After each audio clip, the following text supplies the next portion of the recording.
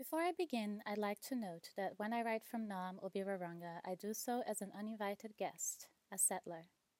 My indigeneity and blackness don't change the fact that I'm a beneficiary of indigenous dispossession in these unceded lands.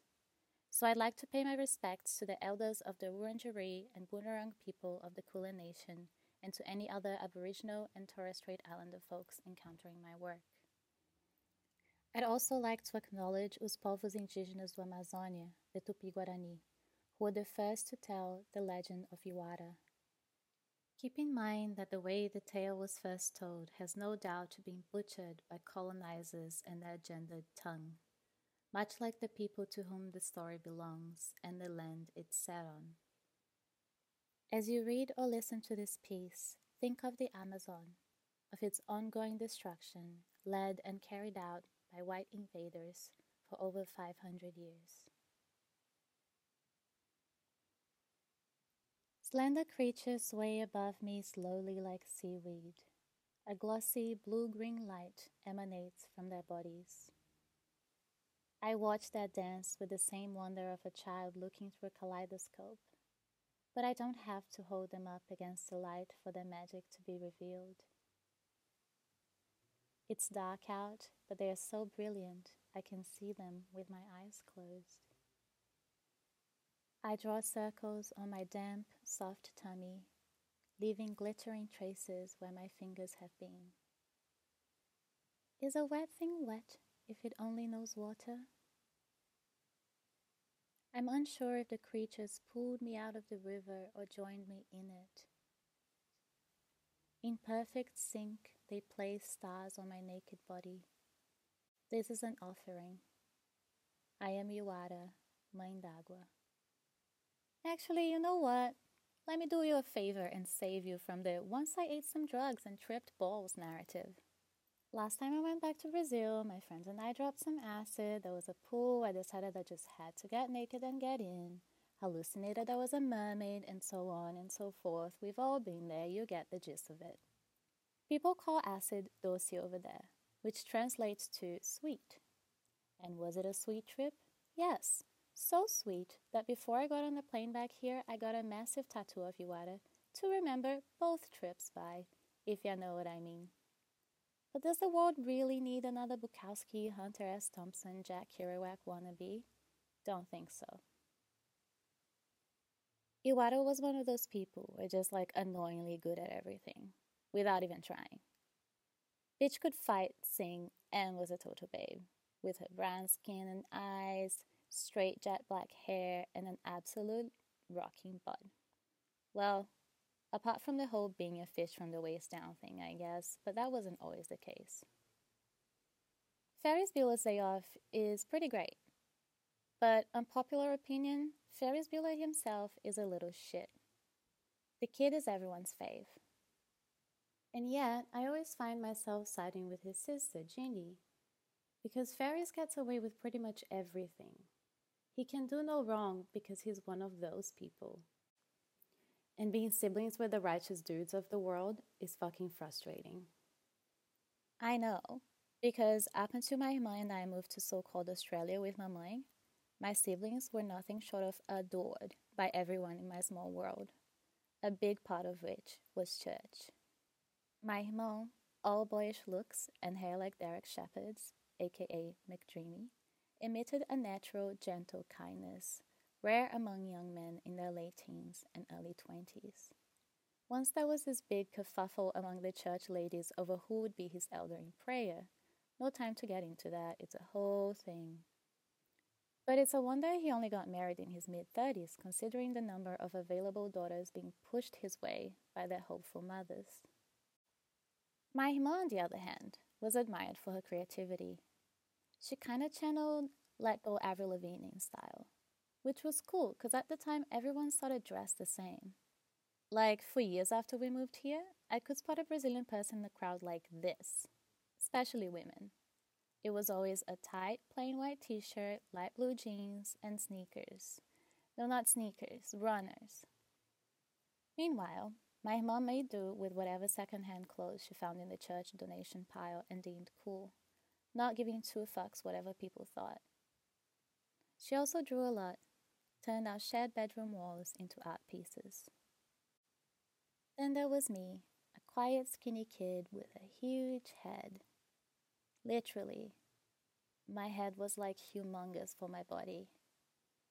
My siblings and cousins would follow me around the apartment singing Pirulito, Cabeçudo, which means big-headed lollipop.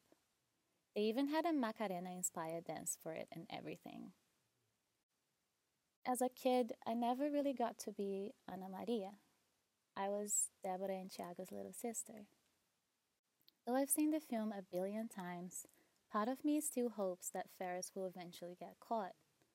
So, even though trying to murder her was overkill, I can see why Iwata's brothers wanted to. But still, even Ginny helps Ferris out in the end.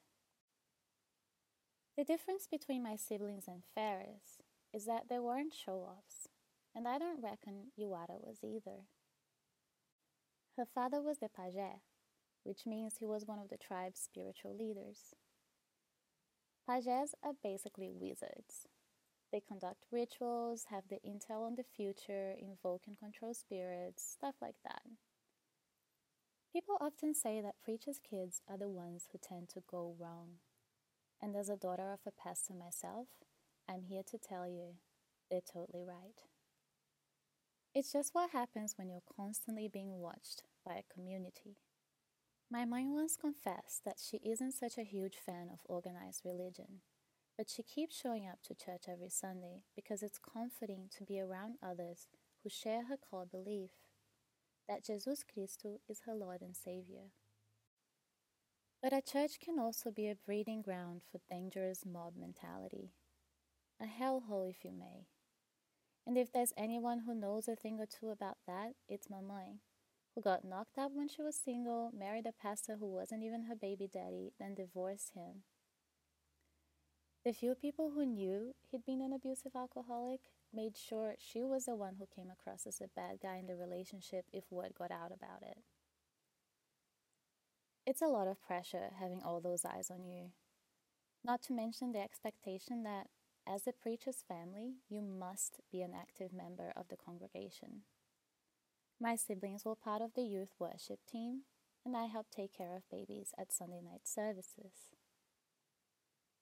In my head, Iwata fought like Serena Williams plays tennis, and her singing abilities I liken to those of J. Hud in Dreamgirls. So it's no wonder everybody was standing her. Most of all her father. She was his favorite. And listen, she was probably genuinely going all Gretchen Wieners in Mean Girls, apologizing about how popular she is, post-burn book conundrum. And, it's not like her jealous brothers could disguise her foot cream as face lotion or cut holes in her singlet.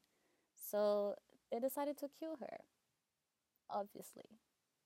But as we've established, Iwata was a boss bitch. So she killed him first. Preacher's kids, we do tend to go wrong. And when we do, we must be punished harshly, made an example of. Among other things, my mom and I turned out to be real gay. Lucky we moved countries before that came out. So the church didn't get to discipline us. Except, we're doomed to burning hell for all of eternity.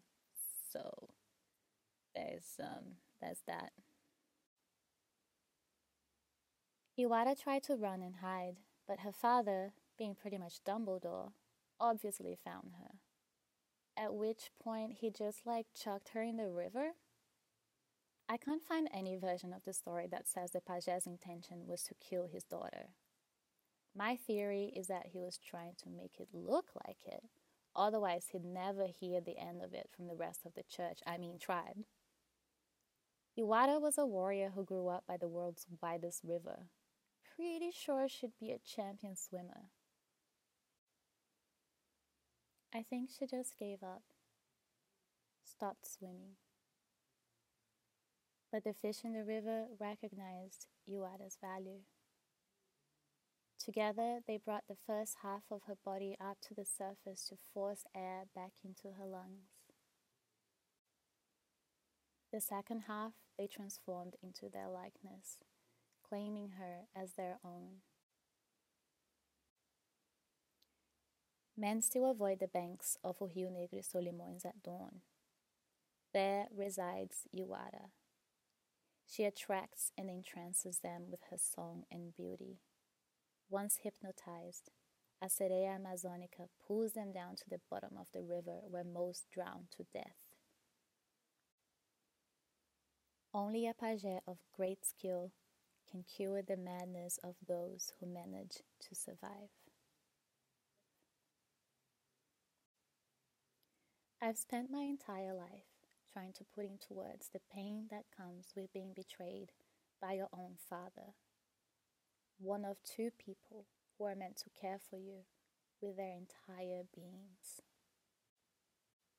I'm a bilingual writer. You'd think I would have come up with a description by now, but I haven't, and I'm not sure I ever will. It's just one of those things that if you haven't suffered through it, you'll never be able to comprehend the feeling. So what's the point in even trying to turn it into words for others?